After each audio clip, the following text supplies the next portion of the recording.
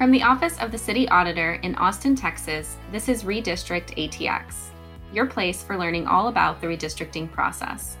I'm your host, Maria Stroth. In this episode, we're discussing Austin's changing demographics. To help us understand how Austin has changed over the years and how that might impact redistricting, I'm joined by the city's demographer, Ryan Robinson. Welcome to RedistrictATX, Ryan. Thanks for taking the time to join me. Good morning, Maria. Thanks for having me. So can you start by telling our listeners a little about your role with the city? Sure. The city's demographics work program is primarily a population work program, and I focus on measuring population change, measuring racial and ethnic change, levels of household characteristics, and I've been doing this for the last 30 years. It's my hometown. I've been able to practice the craft that I'm trained to do, and it's all happened in Austin, Texas. So it's been a heck of a ride. That's awesome. Since you've lived here since you were growing up, I imagine you've seen a lot of changes. What changes stand out to you? Well, certainly the blinding flash of the obvious is the population growth, the enormous amount of population growth that we've experienced. When I was born here in 1959, there were under 200,000 folks. Now we are at the doorstep of reaching the mark of 1 million residents, and we are soon to become the 10th largest city in the United States. So certainly enormous population growth, enormous job growth. The city has become, I think, a true global competitor city. We're so much more diverse than we used to be, ethnically, racially, socially, economically, culturally. And we're a much more affluent city than we used to be. But all of those changes have happened during my tenure with the city. So the first time Austin created geographic districts for city council was in 2013. Can you talk a little bit about what Austin looked like then and how that's changed since 2013? Yeah, absolutely. And it's a minor point, but it was actually, we went back to districts in 2013. We had districts in the 50s. They were called wards, and that's, an interesting part of our history. We shifted, we changed the charter and went to an at-large city. And but you're right, we were an at-large city, meaning that we would elect city council members from all over the city since the mid-50s. But in 2013, we went back to geographic representation. And I think it's worth mentioning that we had given residents of the city of Austin 6 different chances, 6 different opportunities to vote. Do you want to go back to districts? Do you want to leave being an at-large city? And they had rejected that choice up until the election, the famous election in 2013. And I think that the biggest difference was that by 2013, it really was all about geographic representation. At that time, when we shifted and went to a 10-1, 10 single-member districts and 1 mayor, we were the largest city in the United States still electing its council at large. That dubious distinction now falls to Columbus, Ohio. But since these districts were drawn in 2013, I will point out, using decennial 2010 block level data, the city has changed appreciably. So first and foremost, we've added 200,000 residents since 2010. And that really will be the biggest challenge as the newly formed Independent Redistricting Commission, rolls their sleeves up and some people even want to say adjusts the districts. Others want to say they're going to be redrawn. But first and foremost, the biggest difference, the biggest challenge is we're going to have to figure out how to accommodate these 200,000 new people, because the districts have to be almost in perfect balance with one another in terms of total population. So certainly enormous population growth since 2010, since these districts were created. And then back to this notion of how much more affluent we are. And so let me just hang some data on that. Roughly in 2010, 30% of our families in the city made $100,000. That share has gone up and over half.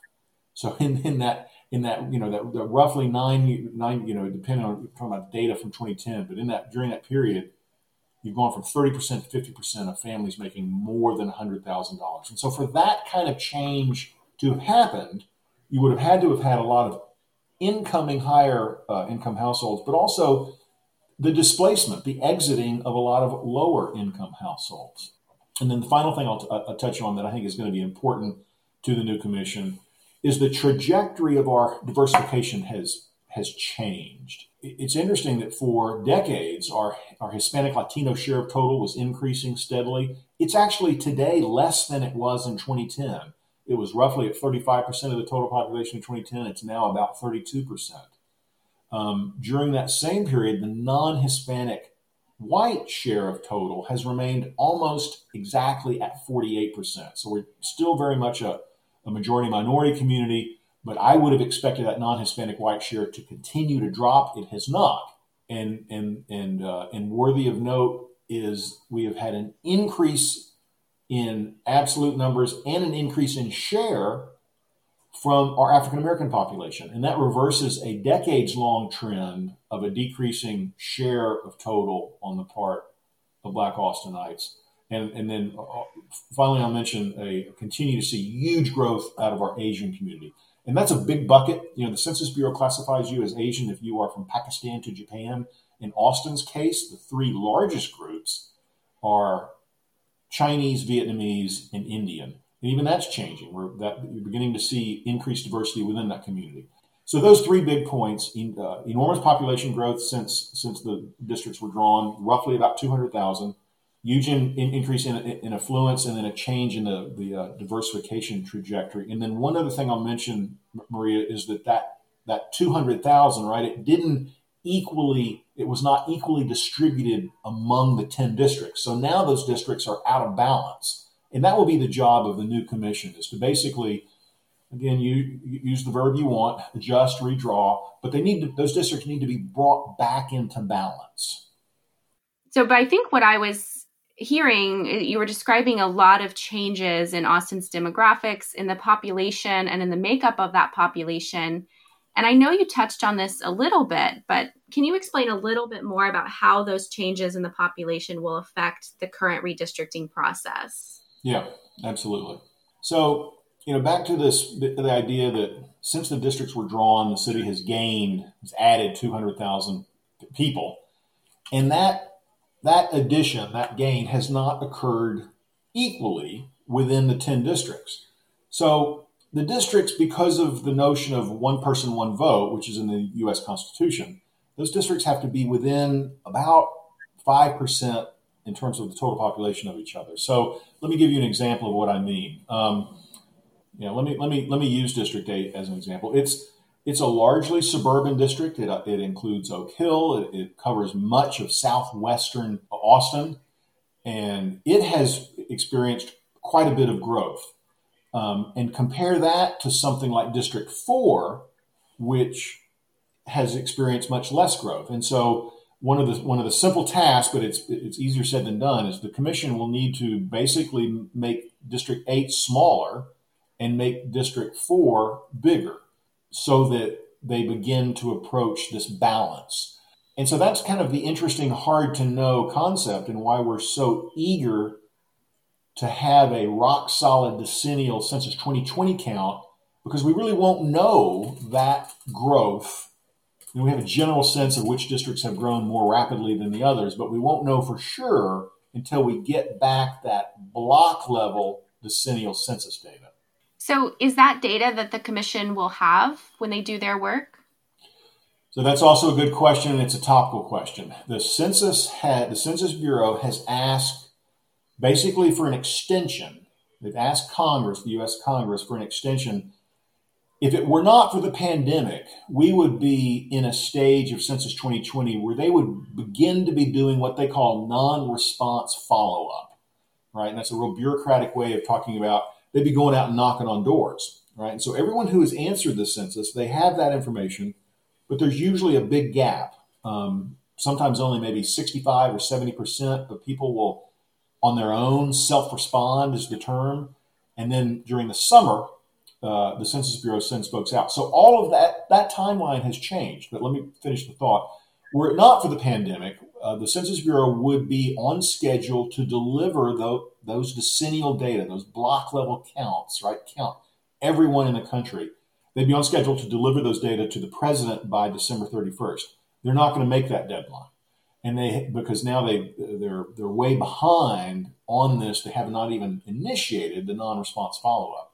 So the point I think that is germane for this discussion and for the commission is more, and we still don't know exactly when, but more than likely they won't be looking at the data for months and months after we had originally wanted them to be looking at the data. Now, there's still a whole lot to do. We've got lots of work to form the commission, put them together. That's a heck of a task. That's, you guys in your office, led by the indomitable Jason Nadavi. But it's a serious issue, right? And so we still don't know when we will get our hands on that, with hope, solid decennial block level data. That has been put in flux. Awesome. Thanks for helping me understand that. So in terms of the next time we redraw council districts, the next time we go through this process in 2030, what do you think Austin will look like then? Well, I really think, and it's kind of a boring forecast, more of the same. I mean, I do think the pandemic is going to affect Austin. Probably, traditionally when we face economic recessions, we love to say that Austin is last in, first out. That probably won't be the case this time around. I'm a little bit more optimistic than I was about Austin's growth potential than I was 6 weeks ago. But think about it, right? At the heart of Austin's economic success story, there's always been a noisy, rowdy party. And that's going to be really hard to do with, a very different sort of cultural, social landscape. But with that aside, I think, in 2030, we'll be the folks who will be rolling up their sleeves to redraw districts then will be dealing with a whole lot more population growth. It probably won't kick back in for another couple of years, but it will grow again. The fundamentals of Austin are just undeniable. I think that we will be a more diverse city because population diversity is a huge strength. So I think it'll just be kind of more of the same. At some point though, and it may be a trend that has stopped for a little while. The so-called opportunity districts that were originally drawn to empower the voting voice and the voting strength of in-city minorities, those districts are slowly becoming more and more non-Hispanic white. That certainly is the trend over this past decade. That may or may not continue going forward. And I think the best example of what I'm talking about is District 1. Right? District 1 was crafted to be the city's African-American Opportunity District. Well, when we take a look at the decennial data from 2020, we'll see that voting age African-Americans are actually the third most populous ethnic and racial group in that district, right? So it will almost be sort of the historic Black district for Austin. Probably leading that of the share of total in District 1 will be Hispanics, as that was the case in 2010. But within District 1, a huge increase in non-Hispanic whites. So I think at some point, the notion and purpose of what is an opportunity district, what's the purpose, what are we trying to achieve with that, that might have to be something that the commission looks at again. That might be something that the commission looks at again in 2020. There's nothing that says they have to recreate those 4 opportunity districts. The Department of Justice, we no longer submit anything to the DOJ, so we don't really get approval or disapproval from anyone. Now, I will say quickly, though, that if a new commission were to go in and say, hey, let's just draw districts based on communities of interest and not maximizing racial and ethnic shares of total, there would be a quick and rapid response from this community that would say, no, we still want opportunity districts. So if there were one thing that you wanted people to take away from this podcast and from this topic, what would it be? Well, I think that we know that we're going to very much need to redraw, adjust the districts because we know that there's been an enormous amount of population growth. And we know that population growth has been uneven. And so it's kind of like we really won't know the magnitude of that task until we open up, right, on virtual Christmas morning for demographers everywhere. We open up that Census 2020 box of data and see which districts grew the most, which districts changed the most in terms of race and ethnicity. but I do have confidence in this process. I think I am very proud of the process, the initial 2013 process. It really, truly was independent. And so I would just tell people, stay tuned. This is going to be an exciting episode in this city's continuing fascinating history. Well, thanks so much for joining me today, Ryan. Thanks for having me, Maria. It's been a pleasure. Thanks for listening to this episode of RedistrictATX. Follow us on Facebook, Twitter, and Instagram for news, information, and much more on Austin's redistricting process. You can also visit our website to learn more about redistricting at redistrictatx.org. And make sure you subscribe to this podcast on Spotify and iTunes so you never miss an episode.